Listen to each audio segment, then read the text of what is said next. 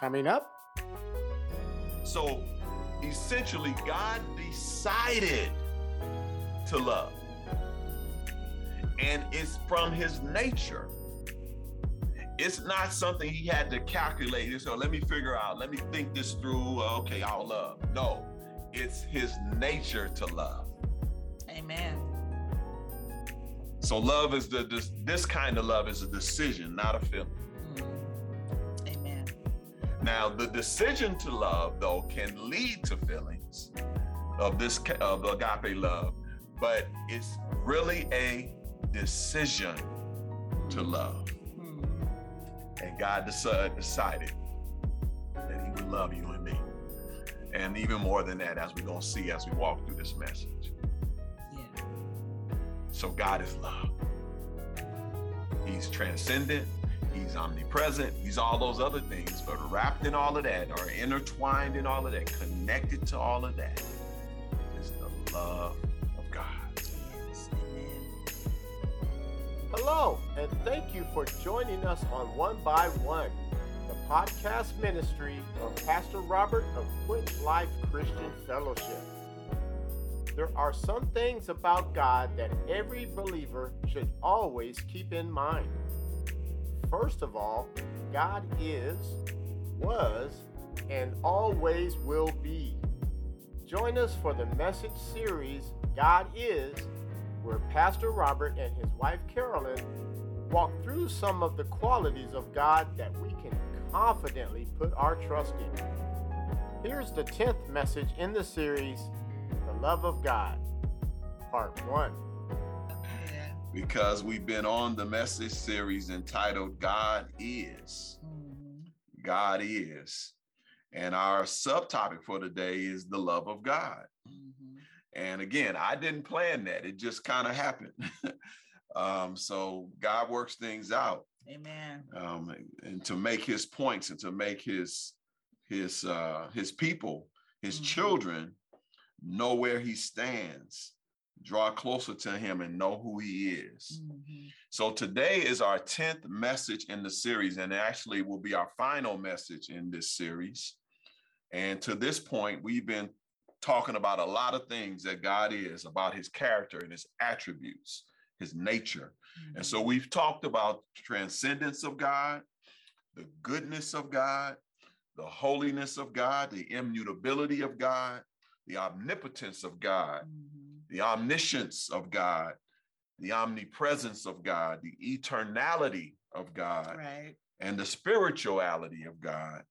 And today, again, we're going to talk about the love of God. And I want to reiterate that these attributes of God all are connected together. They enhance each other. They feed upon each other. It's a collective of who God is. And this is not all of them. This is just the ones that I'm covering. And so hopefully this series has blessed you like it's blessed me. It has truly been a blessing to me. And so we're going to wrap it up today. And I think it's fitting that we wrap it up with the love of God. That's good. Now, the Bible uses several Hebrew and Greek words to indicate various kinds of love, like brotherly or friendly love, sensual or romantic love, parental or familial love, or even covenantal or loyal love. But I want to focus today on the love of God, which is often referred to as unconditional or spiritual love. This love doesn't require any conditions for it to exist toward its objects.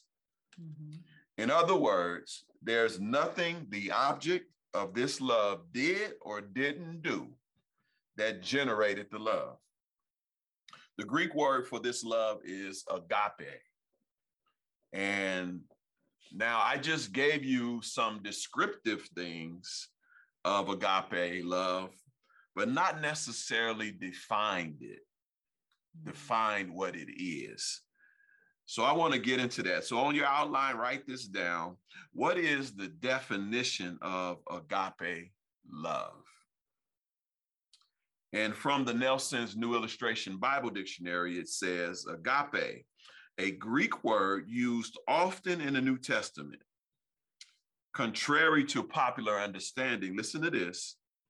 Contrary to popular understanding, the significance of agape is not that it is unconditional love, but that it is primarily a love of the will rather than the emotions. I'm going to say that again. So I want that to get into your spirit. Yeah. Not that agape love is just unconditional love, but it is primarily a love of the will rather than emotions. All right. The idea here is that it's a decision versus a feeling. And I'm going to share a little bit more in a moment, but I want to share with you 2 Corinthians 13:11, what it says. It says, finally, brothers and sisters, rejoice, strive for full restoration, encourage one another, be of one mind, live in peace. And the God of love and peace will be with you. So look at what the text is telling us here. It's giving us these things for us to do so that the God of love and the God of peace can be with us. And I trust that you do want God with you and with us. As a pastor of Quench Life, I definitely want God with us as Quench Life. We want the God of love to be with us. We want to experience his presence. We want to be in relationship with him. Amen. We want him to walk with us as we live for him and serve him and honor him. And it tells us, though, that we got to strive. We got to, for full restoration, encourage each other, be of one mind and live in peace. And this will bring the God of love to be with us. Amen. But I want to highlight the fact that he says he's the God of love. It's the God of love. Yeah. 1 John 4:8 gives us even a little more deeper look into this, where it says, whoever does not love does not know God. So I'm going to pause on that for a moment. That it says that if you don't love, then you don't know God. You don't know God. That ain't real love. That's not real love. Yeah. Okay. Again, and we're talking about agape love. Yeah. We're not talking about, romantic love. Now, obviously, there are people out there who don't love, who don't know God, but they can feel a sense of love. They can feel, they can love their job. They can love their mate. They can love their dog. They can love their cat. Whatever. They can do all of that. They can love their car. But the only reason they can do that, even those are lower level loves, the only reason they can even do the lower level love is because the higher level love exists. Yeah. That they're even able to do that, to even feel that. But the text is telling us that to know love, meaning the agape, that higher level love, that spiritual love, is to know God. Yeah. So you can't know that level of love without knowing God. And it gives us why in the passage. It goes on to say, I'm going to read the 1 John 4:8 again. Whoever does not love does not know God. Why? Because God is love. Amen. God is love. It's God's nature. It's saying God's nature is love. It's not saying that God loves, which he does. It's saying deeper than that. No, he is love. He's love intrinsically on the inside. He's love. Amen. That's what it's telling us. And this is a willful love. As we read in the definition, it's primarily a love of the will, not of feeling or emotions. This is God by his nature willfully loves. Amen. And again, it's the highest form of love. So essentially God decided to love. Mm-hmm. And it's from his nature. It's not something he had to calculate. So let me figure out, let me think this through. Okay, I'll love. No, it's his nature to love. So love is this kind of love is a decision, not a feeling. Mm-hmm. Amen. Now, the decision to love, though, can lead to feelings of agape love, but it's really a decision to love. Mm-hmm. And God decided that he would love you and me. And even more than that, as we're going to see as we walk through this message. Yeah. So God is love. Mm-hmm. He's transcendent. He's omnipresent. He's all those other things, but wrapped in all of that, or intertwined in all of that, connected to all of that, is the love of God. Yes. Amen. Thankful for his love. So I want to give you some truths, write that down, some truths about the love of God. Mm-hmm. Some truths about the love of God. The first is it comes from God. Okay, I know that seems real obvious at this point, right? Mm-hmm. But it's worth stating, though. Yeah. It's worth stating. Because one of the things about it, and the reason why it's worth stating, is that if you are attempting to or feeling this agape love, you need to know it didn't come from how he or she looked. Okay, it didn't come because your eyes saw something. Okay, you know, then you say I love you, and you say I love you unconditionally. Oh no, that your eyes, that came from your eyes. That came from your eyes. Mm-hmm. You know, you might say, well, I love steak. You know, that came from your tongue. That came from your taste buds. That didn't come from God. Right. So it's important to state that this love that we're talking about, this high level of love, comes from God. Man. Look what it says in 1 John 4:10a. Mm-hmm. It says, this is love, and this is agape love. Mm-hmm. Not that we loved God, but that he loved us. Yeah. Not that we love God. So we only love, the love of God is only a part of, or available to us, or available for us to express, or feel, or decide, or experience, because God loved us first. Right.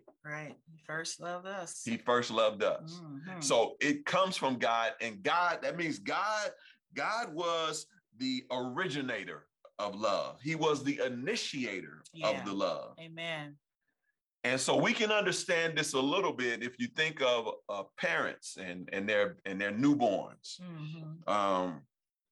And how the baby doesn't know who their mother is or father is. If you had to ask them, they couldn't tell you. But what happens is, as they come out the womb, and whoever cares for them, they begin to see them as the lover of them. See, many people have been told that who they thought were their parents weren't their parents when they became adults. They didn't find out, they didn't know no different until they were an adult. At some point, when somebody told you, or it might have been their parent told them, when they got 20, 22, 15, 30, I don't know, whatever age, their parent decided, okay, I want to tell them that I'm really not your biological mother or father. Right.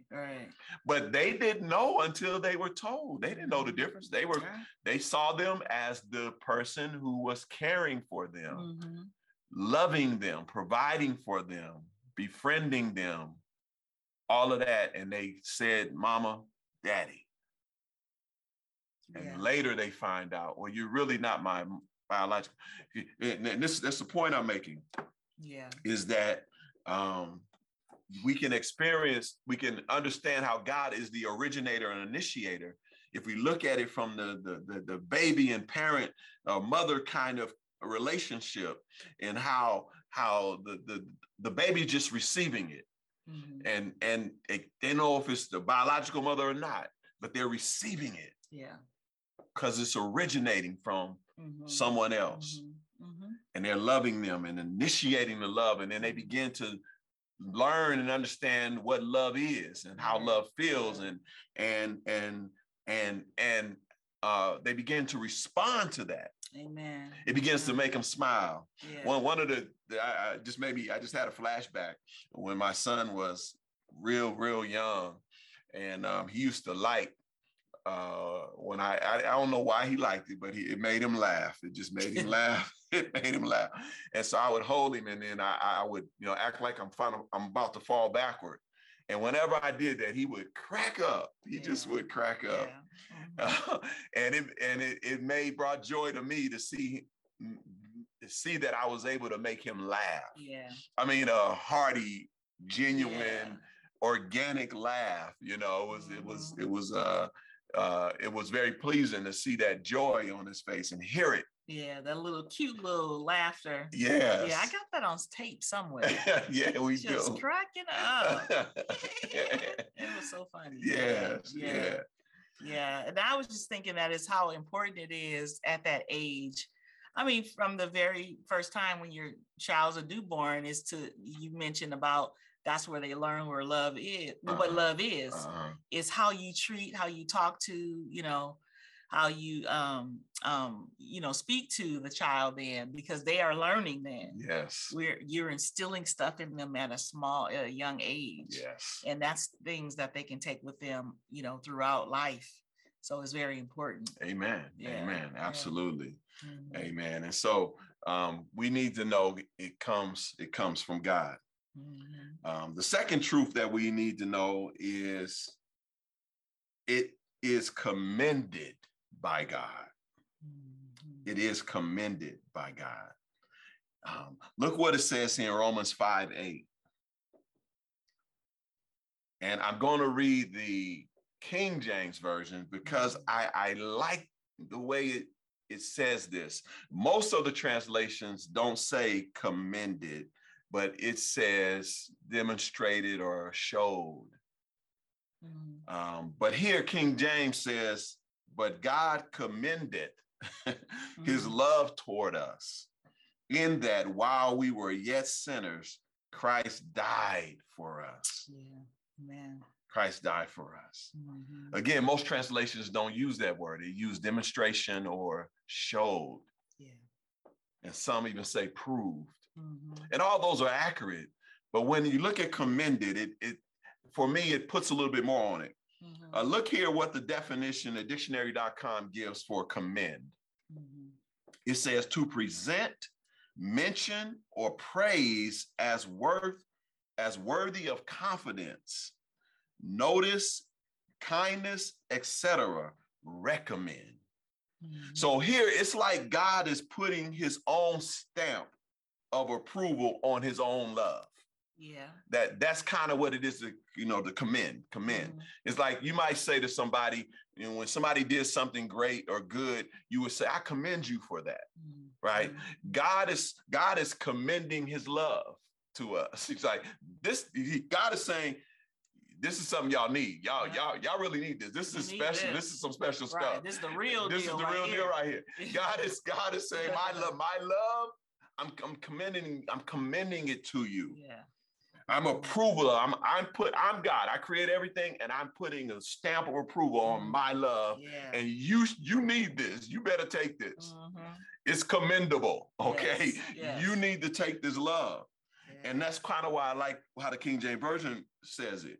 Look what the Message version says. And puts a little different kind of spin on it in Romans 5:8. It says, but God put his love on the line for us by offering his son in sacrificial death while we were of no use whatever to him. No use. While we were of no use whatsoever. No use. Right? And that kind of takes us back to the idea of it being unconditional and being a willful love. not because it was nothing that we did or didn't do. We didn't deserve it. In fact, we were of no use to God, but God loved us anyway because he decided to love us. Amen. Think about that. When we were unlovable, when we were of no use to God, God, because it's his nature to love, loved us anyway. Amen. And see, in fact, that's why God can do it, because it is his nature. How can he love a sinner, even someone who may say he doesn't exist, who denies his existence, who ignores him? God still decided to love us. And not only love us, but to demonstrate it by dying for us. Amen. While we were draped in sin. Think about that. Yeah. Think about that. I just had this thought. I did this analogy many years ago when I was teaching Bible study at work and at NUMMI. And I brought in a bottle of juice or something. I didn't let it get to this place I'm going to describe because this would have been nasty. But I told them to imagine this bottle filled with, bacteria and mold and mildew and, y'all know how rancid things get if you leave it out and how it's spoiled. Right. Just think you're looking at a glass full of, yuck, stinky, y'all. And God decided to love that. Yeah. Right? To love us and die for us when that's how we look. Yes, yes. That's how we look. Amen. Filthy, decayed, of no use. Still, he decided to love you and I. Yeah. See, somebody ought to say amen. Amen. Somebody ought to say amen. We should have been thrown in the trash. Should have been thrown in the trash. Yes, yes. Should have been thrown in the trash. God could have just wiped us all out, let me start all over again. Yeah, y'all know how it is. And I want to accent on what she said about thrown in the trash, because sometimes some things get so bad, I don't put it in the trash can in the house. y'all ever been there? It's like, you can't even go. You going in the trash, but I'm taking you outside the house. Yes, I'm gonna take you to the outside can. Yeah. Because if I leave you in the can in the house, you're gonna funk up the whole house. Like some broccoli, for example. Yes. You're gonna stank up the whole house. Right? And that's who we were. We were that thing that would stank up the whole house. And God decided outside on trash to day. Love us anyway. Jay said outside on trash day. Outside on trash day. Yeah. Sometimes I have some fish, and that it's time to throw the fish out. I leave it in the freezer until it's time. Until it's trash day. Yeah. Right? Yeah. I don't put it in the trash until it's trash. Yes, I don't even put it in the outside can until it's trash day. Because I got to go to the outside. I might have to go to the outside can again, and then it's going to funk up the outside can. So I leave it frozen until trash day. Yeah, it's like, oh no, this is that was us, y'all. That was us. That was us. We were jacked up, but yet God still decided willfully to love us. Amen. And die for us. Yeah. Amen. God is good. God is good. Yes, he is. And look what it says here in 1 John 4:9. This is how God showed his love among us. He sent his one and only Son into the world that we might live through him. He sent Jesus for us to have life when we were dead. We were dead spiritually. But God sent his Son so that we can have life. You've been listening to One by One. Here's a personal message from Pastor Robert. You may have never said yes to Jesus Christ. Do you know that God loved you so much that he sent his son to die for your sin? If you're ready to say yes to the love that God showed, pray this prayer. Lord God, I admit that I've sinned against you. I believe that Jesus Christ died for my sin, and I commit my life to you. I ask that you come into my life, come into my heart, take control, transform me into the character of your Son, Jesus Christ. Amen. If you prayed that prayer, I want to be the first to welcome you to the family of God. And I want to encourage you to find a church where you can learn more about Jesus, draw closer to God, and to other believers. God bless you. To learn more about Quench Life Christian Fellowship, visit quenchlife.org. You can follow us on Facebook, subscribe to our YouTube channel, and connect with us on LinkedIn. Also, follow us on Twitter and Instagram at QuenchLifeCF to receive regular words of encouragement and ministry updates. Join us next time. Verse 7 goes on and says, as you endure this divine discipline, it's divine discipline, endure it. Remember that God is treating you as his own child. Treating you as his own child. Whoever heard of a child who is never disciplined by its father? If God doesn't discipline you as he does all his children, listen, it means that you are illegitimate and are not really his children at all. Yeah. So be careful about not wanting the discipline and not wanting the correction and the punishment that God dishes out, because if he doesn't do it, it means you're not really his child.